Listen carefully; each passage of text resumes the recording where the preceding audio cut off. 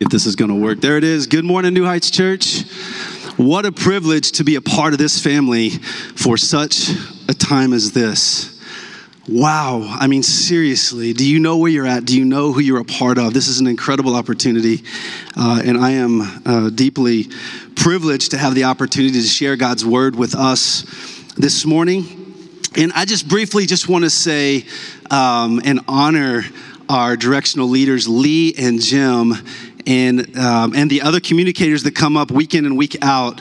And the quality of instruction that's coming forth from this platform is world-class and unlike anything I've ever been a part of. And I'm just so honored and so grateful to be a part of that. Can we give them a hand? Thank you guys so much for your leadership. Thank you for dedicating yourself to this house. It's meaningful, and we don't take it for granted, right, church? Amen. I wouldn't typically start like this, but there's something we need to wrestle with, especially those of us living in Northwest Arkansas. I mean, what sort of people have we become when we allow the Sooners and the Longhorns to become part of the SEC? Really, Jeb, I need to talk about this. This is serious. When we allow those from the other conference in, here's my only hope is that they are not coming over until 2025. And so if you ever needed evidence that the Lord's coming soon, he will come before 2025. It's not going to happen. There's no way. Micah, I know you're a Longhorns fan, so I just want everybody to do this real quick. I'm just kidding. Don't do it.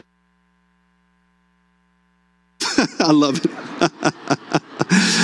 I want to read a short quote that I came across this week. It says this, it's on your screen. It says, last year, when we came to the end of the year, we probably all thought that this year would be decisively further along and would see more clearly. Now it's questionable at the very least whether this hope has come true. It almost seems to me as if we must come to terms with it over the long haul, to live more deeply out of the past and the present, and that means out of gratitude than from any vision of the future. I thought, wow, what a relevant quote right here, right now. But it was written in 1940 by Dietrich Bonhoeffer, 3 days after Christmas during World War II, one of the most horrific periods of the 20th century. And I thought about that, and I thought for followers of Jesus, it's no secret, no surprise that fear is trying to grip us again in this season of history. Here we are, we're back at that place, and fear is trying to drown out the voice of faith. It's okay to say amen. You feel it. We feel it. Fear is no stranger to any one of us. In fact, last night, midnight, I'm sitting there thinking, if I'm the devil, if I'm the enemy, here's what I'm going to do. I'm going to put a spider in Josh's bed, and he's not going to sleep tonight, okay? That's what I would do. Well, I'm like, well, that's so stupid. Just go to sleep, Josh. Just go to sleep. It's a true story. And I'm laying there, and all of a sudden, Cassandra leaps out of the bed. She's like, something's in my hair. And I'm like, what are you talking about? And we look, and we're under the covers, and we're shaking stuff out, and stuff's flying everywhere. And we're like, nothing. I think there may be a little, I don't know. We didn't know what it was. It wasn't a spider. And then all of a sudden, I'm about to get back into my bed, and I flip my pillow over, and this gigantic spider's on the back side of my pillow. People, pray. This is serious. I do not like spiders. My kids know this is not funny. But I thought about it. I thought, wow, what an incredible moment. I'm sitting there at midnight going, I really need to get some sleep. And I'm like, I'm speaking about fear tomorrow. I'm speaking about for such a time as this. And that's a perfect opportunity for me to just get back in my bed, lay my head on the pillow, and trust Jesus. And that's exactly what I did. And to be honest, slept like a baby. So here's what I want to do this morning. I want to disconnect us from a spirit of fear. Can we do that? I want to disconnect from a spirit of fear and reconnect our hearts to the same courage, the same capacity that we find in the story of Mordecai and Esther. Mordecai and Esther. This story is a discipleship story. It's a leadership story. And I'm convinced that every great discipleship story leans upon a leadership story. And leadership stories are built upon courageous acts in spite of fear. I don't think it's any surprise, but this is an hour, it's an important hour for us to be responsive to the spirit of faith that God is pouring forth. Because when the enemy pours forth a spirit of fear, I believe with all of my heart that God is ahead of that. He's preempted that. He's prepared us with his word to be prepared. And I just want to say this, and Brad, you said it as well. It's no accident that you are in this place, around these people, watching online for such a time as this. It's no accident.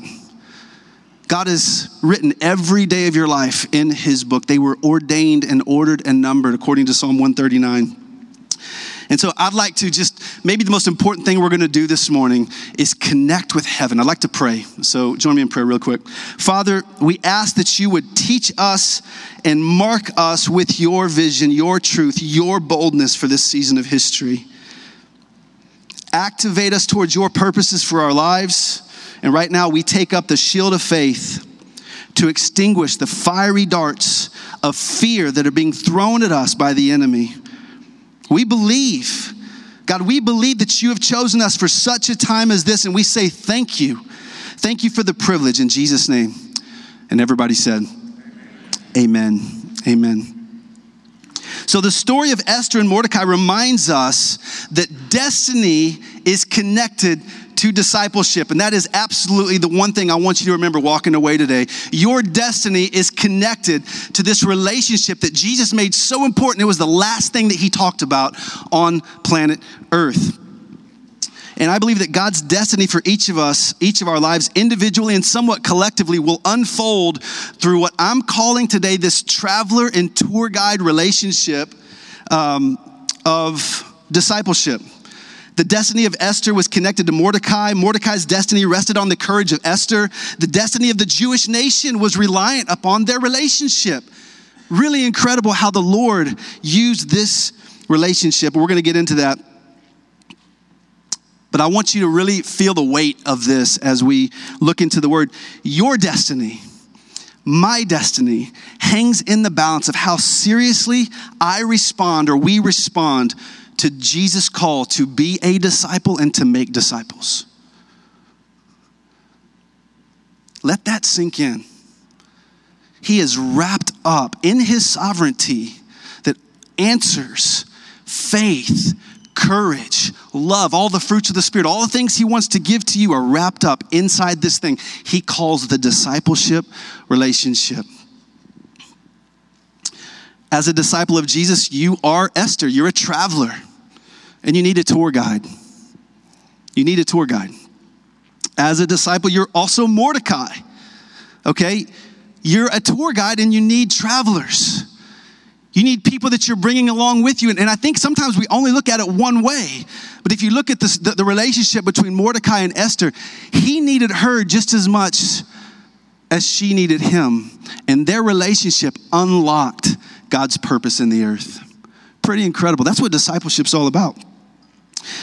But there's a problem, and Jesus probably would have summarized it this way in the 2021 modern day version. He would have said, the travelers are great. The Esthers are great. There's a lot of courage in this generation. The tour guides are few.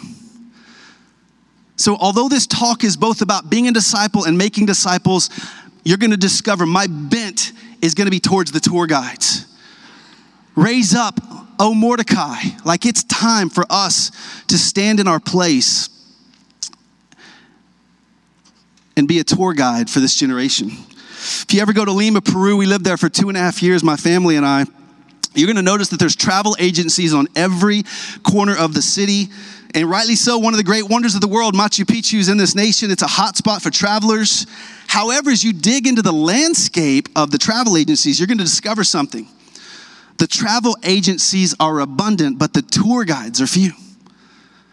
The tour guides are few. There are lots of people willing to give you information, tell you where to go, where to stay, what you can expect. However, there are few people who will pay a price of time and energy and money to travel with you. The travelers are great. but the tour guides are absolutely few. Jesus said the harvest is great, but the workers are few. That's Matthew 9:38 and Luke 10:2. That's an important passage of scripture for our season and for our church. We exist to raise up tour guides, to raise up workers, to mobilize. Morgan, thank you for saying yes. Incredible. Thank you for saying yes to being a tour guide. And it's not just about those who are being sent overseas. It's about us right here. Every single one of us have a role to play. I'll get into that more. But being a disciple of Jesus is saying yes to becoming both traveler and tour guide. We're not called to be travel agents, only giving out information without experience. That's not going to get it done. That's not going to get it done. So Jesus says in Mark 1:17, and I love this, understand this is one breath that he makes this statement. He says, follow me and I'll make you a fisher of men.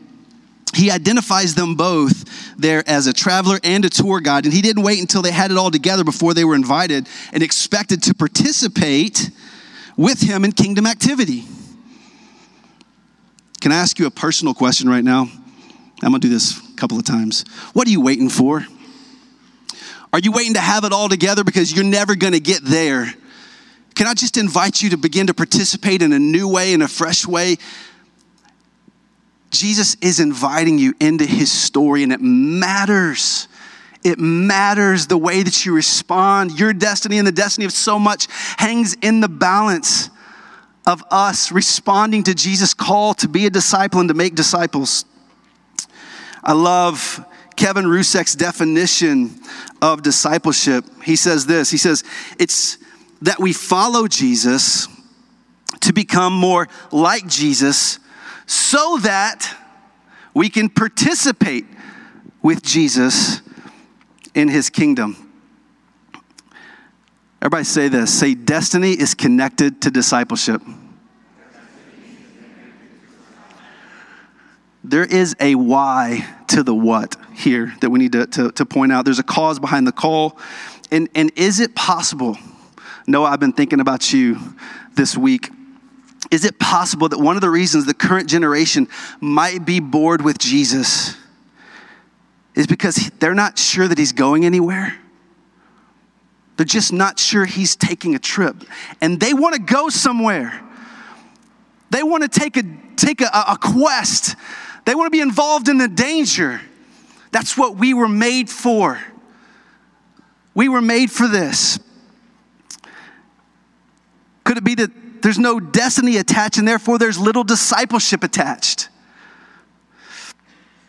There is a why to what of following Jesus, and we are invited to participate in bringing heaven to earth through our relationship, hearing from Jesus and obeying his command in real time, live obedience in the moment. And when we do, heaven comes to earth. I've seen it over and over and over again in my life. It's a privilege to be connected with heaven, but there's a purpose behind it so that heaven can come to earth. And that's what the stuff revival is made of. When an entire group of people catch this vision that we are living real time connected to Jesus, discipled by him, encouraged by the body, we get this chance to collectively bring heaven to a city. It's incredible. Without participation, discipleship lacks context. Okay? Participation is gigantic.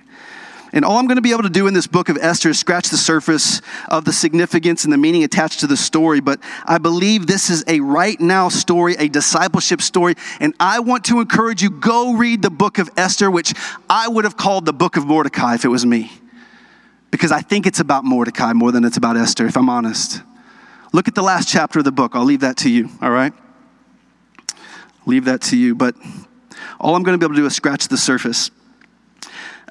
Listen, it was a dangerous time for God's people. Leadership was rare. The people of God were no doubt suffering from tremendous trauma.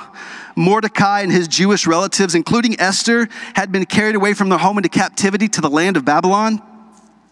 And he was a captive in a foreign land. And if anyone had an excuse to be overwhelmed with discouragement, it was Mordecai. He had a good excuse to be overwhelmed. He was a captive in a foreign land. He was very familiar with trauma, anxiety. He was familiar with fear. He understood. He would resonate with where we are in our society in a big way. He would say, I get it. I lived that story. I lived that story. So in the middle of this, the events of this book, let me give a quick overview. Took place during the reign of King Xerxes. Ahasuerus was his Jewish name, between 485 and 464 BC. It's a true story. The setting is in Susa, modern-day Iran. And the king calls an extended 180-day banquet. Now, that's my kind of party. 180-day banquet? Food and wine. I mean, they were like throwing down. And here they are in the midst of this party. And Queen Vashti disobeys her husband and is banished from his presence forever. Ladies, there's a warning, okay? I don't know what that's about, but it's right there. So a search was made for Vashti's replacement, and the woman chosen from the entire 127 provincial empire was a lady named Hadassah. That's her Jewish name, or Esther as we know her. She was a Jewish girl whose cousin, Mordecai, became her legal guardian, and Mordecai likely served as the gatekeeper, as one of the gatekeepers for King Xerxes. At an earlier time, Mordecai had discovered a plot to kill the king, all right, among these gatekeepers, and was made sure that the king knew about it and was honored by the king. And the second in command, Haman, was irritated that he wasn't receiving all of this glory and all of this honor from the king. And so he just is not very happy at all. And so what happens, though, is Haman is actually promoted during this time, all right? And the king, King Xerxes, commands all the people to bow down to Haman. Well, Mordecai refuses. He refuses. And so Haman, filled with fury, begins to plot against Mordecai, plot against the Jews. So he had the Persian monarch sign a decree for the destruction of the Jews on an appointed day. You know, the enemies always come after God's people, over and over throughout history. There's a fly up here. I think he's kin to the spider from last night. So he had the king sign this decree, and then Mordecai and all the Jews discover their fate, and they begin to lament their impending doom. However, neither Haman nor the king are yet aware of Esther's ethnic background or the providential hand of God that was about to unfold through this unlikely tale of discipleship. This unlikely tale of discipleship. So here's my big question. Here it is. How did Mordecai and how can we participate with God and become tour guides for the Esthers of this generation? I believe it matters. I believe your participation with Jesus as a tour guide in this season of history is more important than it's ever been. So we're going to look at 5 short blocks of scripture and 5 insights from the story. Let's look at Esther chapter 2, verse 5 through 7.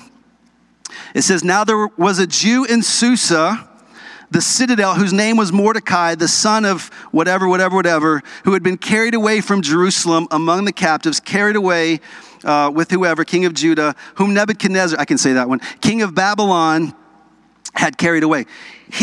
Mordecai, he was bringing up Hadassah, that is Esther, the daughter of his uncle, for she had neither father nor mother. Do you see that? Don't just skip past that.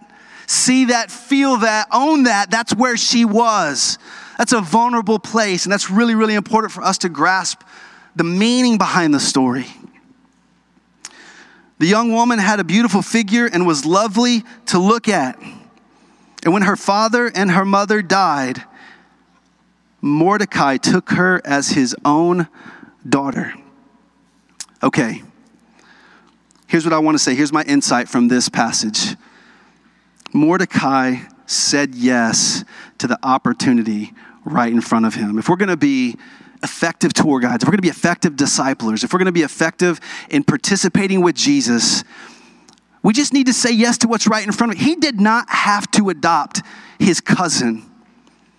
He did not have to raise her, but what he did in this moment was he said yes to what was right in front of him instead of judging it unworthy of his attention.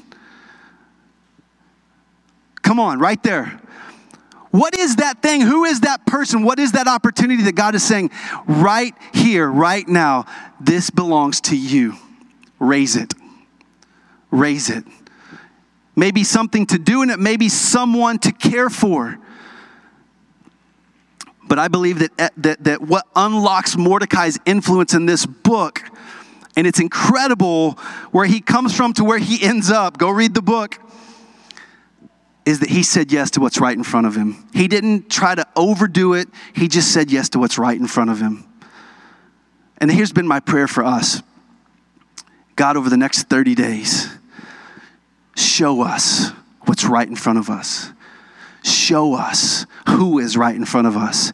And give us the courage and give us the love to engage. To engage. All right. This happened to me several times, but a lady named Sue Youngblood, when I was in high school, 17 years old, I was working at a place called Fitness World in Van Buren, Arkansas. And every morning I would show up at 5 a.m. before I would go to school. I would go 5 a.m. till 9 a.m. and I started school at 9. And every morning at 5 a.m., you know what she would have ready and prepared for me? She had obviously gotten there at about 4:30 or maybe earlier. She had a bowl of oatmeal and a Bible on a table, and she would say, Josh, sit down. Let's talk before we start work.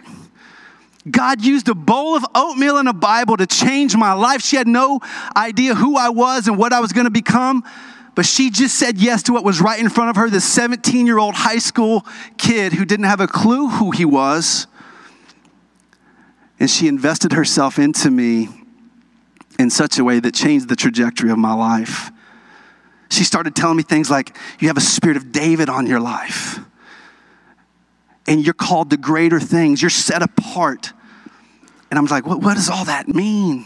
But I just kept believing her and I just kept showing up. She loved me and mothered me into this love for Jesus and his word and the nations.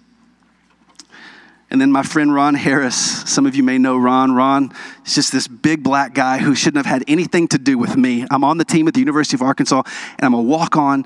And the very first thing that I remember about Ron is we're in the Broyles complex when it was still there. And he walks up and he gets his big finger and he points it into my face. He goes, I've been looking for you. I said, me? You have? Why? Because God's got something on your life. He was a tour guide. He said yes to what was right in front of him. There was 104 other players that had a lot more potential than me on that team. But he saw something. He said yes to what was right in front of him. He believed in me. Let's go to the second passage here. Esther chapter 2, verse 19 through 22. It says, now when the virgins were gathered together the second time, Mordecai was sitting at the king's gate. Esther had not made known her kindred or her people, as Mordecai had commanded her, for Esther obeyed Mordecai just as when she was brought up by him. In those days, as Mordecai was sitting at the king's gate, there it is again, Bigthan. I wish my parents would have named me Bigthan. Bigthan, that's a great name. Bigthan and Teresa, two of the king's eunuchs who guarded the threshold, became angry and sought to lay hands on the king. And this came to the knowledge of Mordecai, and he told it to Queen Esther. And Esther told the king in the name of Mordecai. Okay, here's my point. Here's the insight from this passage. He positioned himself to be used by God, all right? 10 times throughout the book of Esther, we learn that Mordecai positioned himself at the king's gate. And it says it over and over and over again. And I began to think and pray, God, what does this mean? And here's what I came away with. Mordecai was wise enough in the midst of a foreign land to position himself in proximity to authority. Did y'all see that? He was wise enough to position himself in proximity to the one who made the rules and called the shots. That's what I'm calling wisdom. It takes me straight to Matthew 28. Jesus, right, before he tells us to go and make disciples of all nations, he says, all authority in heaven and on earth has been given to me. And now you have my ear. Go, make disciples, stand in my place among the nations. Tell them I'm not counting their sins against them. Tell them I love them. Tell them of the purpose that I have for their life. I'm going to prove it, but I want you guys to go tell them, be my evangelists. Go tell my story. Will you do it? I have the authority. Stay in proximity to me. And if we're going to be effective disciple makers, if we're planning to participate with Jesus in seeing heaven established on earth, we must position ourselves in proximity to authority. We must find ourselves in the place of prayer. And I want to recommend a book to you by Bob Sorge. If you haven't read it or haven't even heard of it, it's called Secrets of the Secret Place. And Jesus makes a promise in Matthew chapter 6. He goes, whatever you ask for in secret, I will make happen publicly. You see, we have this crazy invitation by the King, the one with all authority. He goes, if you'll come to me and you'll pray, if you'll give me yourself in that place of prayer, whatever you ask according to my will, I'll do it. I'll do it. And I'm telling you, Jesus was serious about that. He wasn't just throwing that out as a tease. We have authority in the name of Jesus. We are no longer in Adam. We are no longer in Adam and positioned in a place of lack of authority. We are positioned in Christ. And we have been given authority in him. Amen. Esther chapter 3, verse 2. Let's go to part 3 here. It says, and all the king's servants who were at the king's gate bowed down and paid homage to Haman, for the king had so commanded concerning him. But Mordecai did not bow down or pay homage. I love it. I love this. Number 3, this insight is that he refused to be gripped or guided by fear. Refused to be gripped or guided by fear. And I really wrestled with how to present this insight, because it's obvious what happened there, but how did he get there?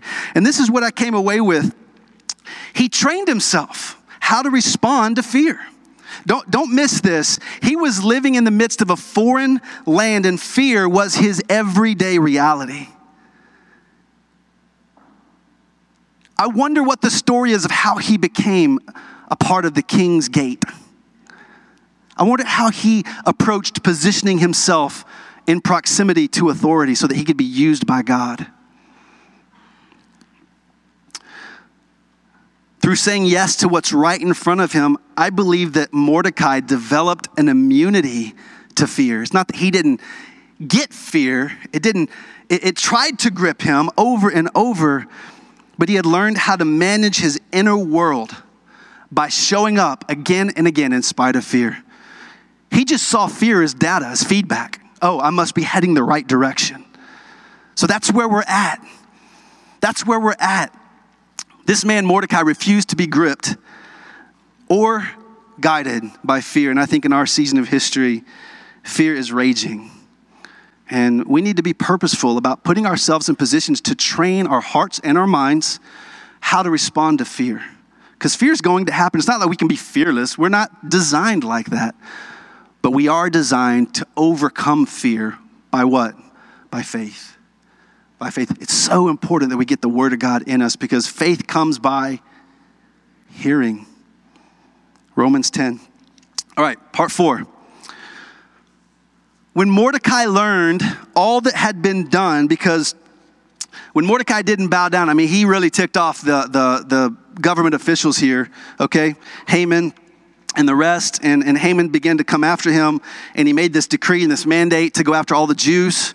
And when Mordecai learned all that had been done, he tore his clothes, put on sackcloth and ashes, and get this, he went out into the midst of the city and he cried out with a loud and bitter cry.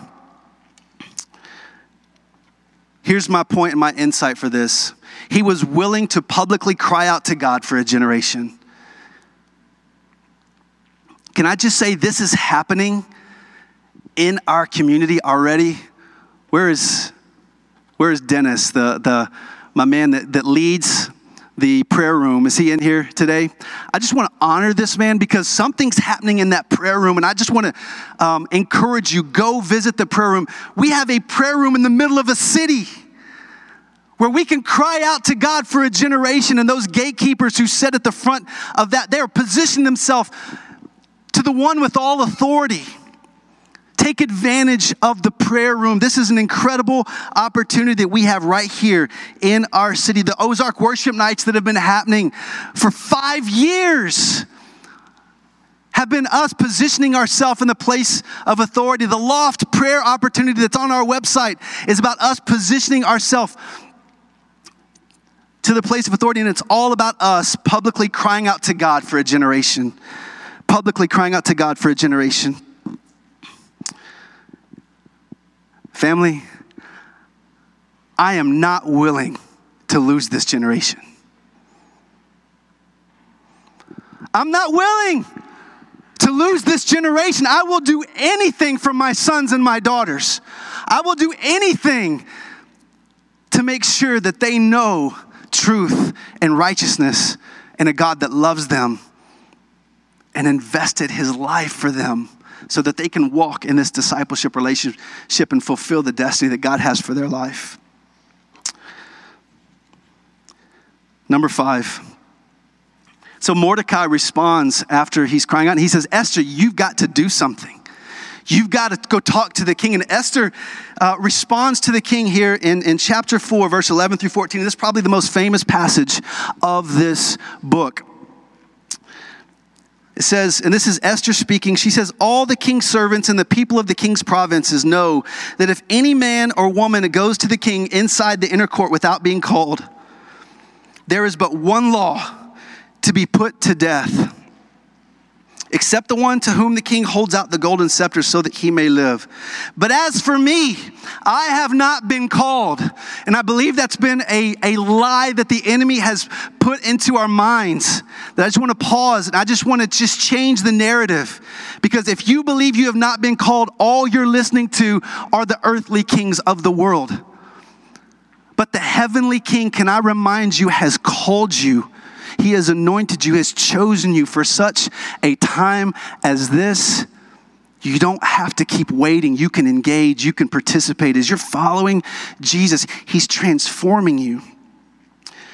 So it goes on to say, I have not been called to come into the king these 30 days. Then Mordecai told them to reply to Esther, do not think to yourself. And I feel like that Mordecai had wrestled with these same thoughts. He's like, because I'm sure that he wanted to go into his private world and just try to lean into his relationship with the king. He had a pretty good relationship with the king. He's like, maybe I can save myself. But instead he went out into the streets publicly to begin crying out for a generation. And he says, do not think to yourself that in the king's palace you will escape any more than all the other Jews. For if you keep silent at this time, relief and deliverance will rise for the Jews from another place. But you and your father's house will perish.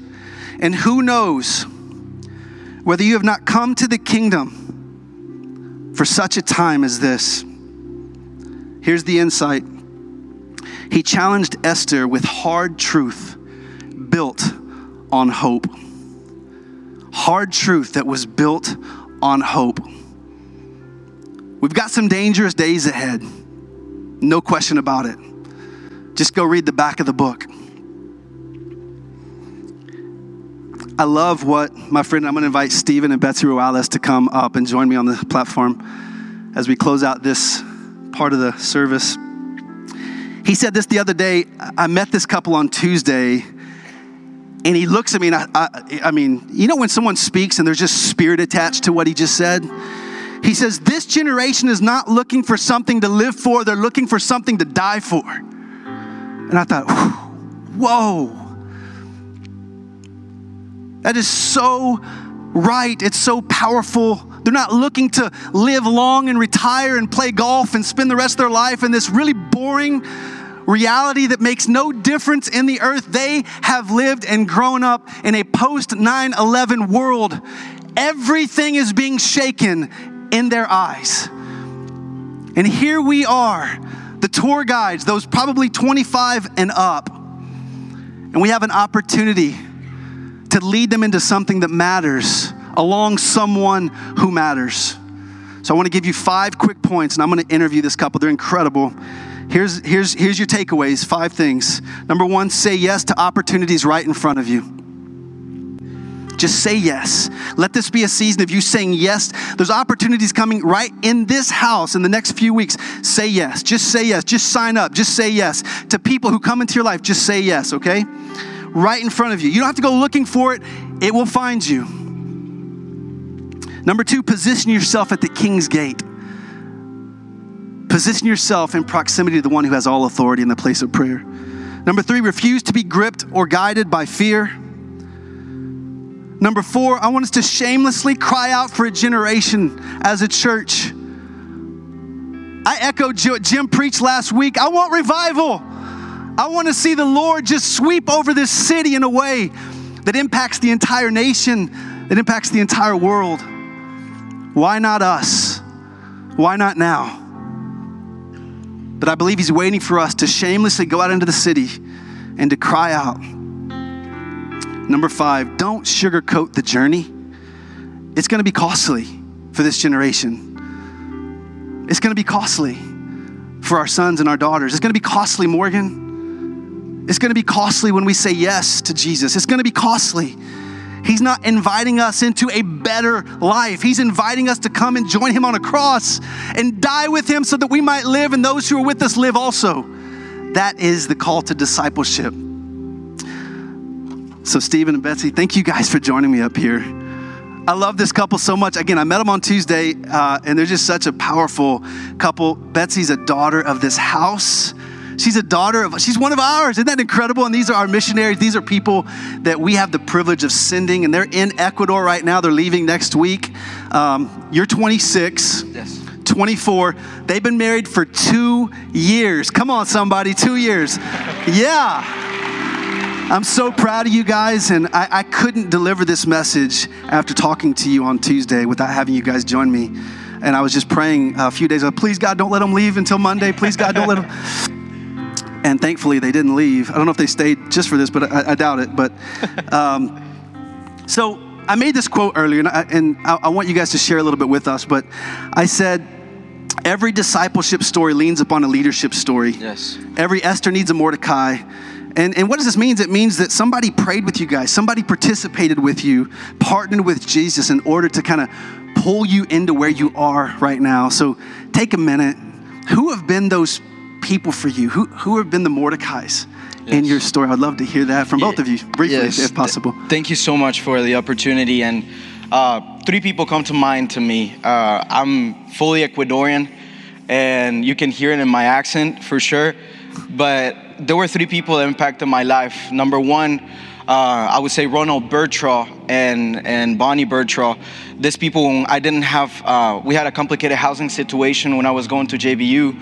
And I didn't have anybody to stay with. And these 2 pastors say, well, we want you guys to come stay with us. And for 3 years, literally they prayed for us. They taught us how to do family. It was my brother and I. They taught us how to do family. They taught us how to walk with Jesus, how to, ask the Holy Spirit. And they would always pray for us. He showed me what it was like to have a father that loved me. Ron is about 80 years old, but he walked with me through it all. My second one would be my older brother, David. David was my voice of righteousness. When I was a wild kid, because I was a pretty wild kid in any area, he would tell me, bro, that's not okay. And I remember I didn't like him telling me that with my rebellious spirit, right? But he was a voice of truth in my life. And my third one would be my best friend, Esteban. He taught me what it was like to have intimacy with God. I remember when he became a believer, he would come to my house and tell me, bro, let's pray together. And he would pray with me for hours, and we would go out and pray for people on the streets. Awesome. Praise God. Betsy, how about you? That's so cool. And here, I spent high school here at New Heights. And so, people like Kathleen Hood just setting aside time to just be with the other girls and I just remember, as you were talking about, people just taking the opportunities that were right in front of them to get plugged into student ministry, to college ministry, and just be present. It's not about having a perfect life and looking exactly like Jesus in this moment. It's what areas in my life can I sow into the next generation, and that changed me. And then the other couple would be John and Amy Aller in Germany, and they just took me in. They let me see marital conflict. They let me see how they raise their kids. They let me see the mess of transitioning cross-culturally. And that has impacted so much of the way we do things at our home and the way I walk my life. So, you guys give us a quick story about what's happening in Ecuador, and then go ahead. Yeah, whatever you guys. So we walk in discipleship with the young adults in Ecuador, and a lot of what we do is the nitty-gritty as well, of just walking through the mess with these guys and girls. And this past year, one of the girls that we met, her name is Martina, and we've been on lockdown for about 15 months, doing everything online, everything on Zoom calls. And one of the girls reached out to us about 2 weeks into the pandemic and said, hey, I've been walking in a homosexual relationship. She was 17, 18. She said, I don't want anything to do with it. I want transformation. And so she came to us and said, I need freedom. I need to walk away from this. I need help. So she just started learning. We started pointing her to scripture. She started reading, doing all these research papers on what the Bible says about all these hot topics. And she was the one coming to us and saying, this is what the Lord is convicting me of. And we just turned her to prayer. And so in the midst of all of this, now 15 months later, she's leading college students on her campus. She's walking in purity. She's praying for her future husband. And we haven't even met her. We hadn't met her for 15, 16 months. And she showed up to our prayer room one day and we got to meet with her and just cry together, pray together. And we've just seen the Lord do incredible things, even through a Zoom call. I love that. I love that. Give them a hand. Thank you. I want to invite, as we enter into kind of the ministry portion of our service, I want to invite you to stand up with me. And I just felt led that Stephen was supposed to pray for us as a young man, 26. He told me, he goes, I'm discipling people twice my age in Ecuador. I mean, it's ridiculous how God's using my life and they have that father and mother spirit on them. And I just feel like he's got something to give to us. I just asked him, would you pray for us? Would you pray that God would make what's happening in Ecuador and revival here in Northwest Arkansas a reality? So just take a minute and pray for us, and then we'll go right into worship. Oh, Father, we give you the glory and the honor right now. I pray for this church and the American church, as our young people are being discipled many times by Instagram and TikTok, Lord. I pray for fathers and mothers to raise up. Lord. I pray, Father, for people that catch the heart of what it means to pour out their lives for others, Lord. That others would come, that the younger generation, the next generation would rise up on fire, crazy for you, Lord, crazy for your word, crazy to reach people that are unreached. Father, I pray that you would ignite hearts this morning in the name of Jesus. Hearts that have been asleep, or hearts that have been passive, or hearts that have been in fear. Father, we bind the spirit of fear in the name of Jesus. And I pray for courage to reach the younger generation. I ask for people, Lord, that would weep, that would cry out with Father, moans and groans, Lord, saying, Lord, bring this generation to know you. And I ask you, Lord, to bring people that would teach the next generation what it means to walk in the fear of God and in righteousness. In the mighty name of Jesus, amen. Amen. Amen. Let's worship.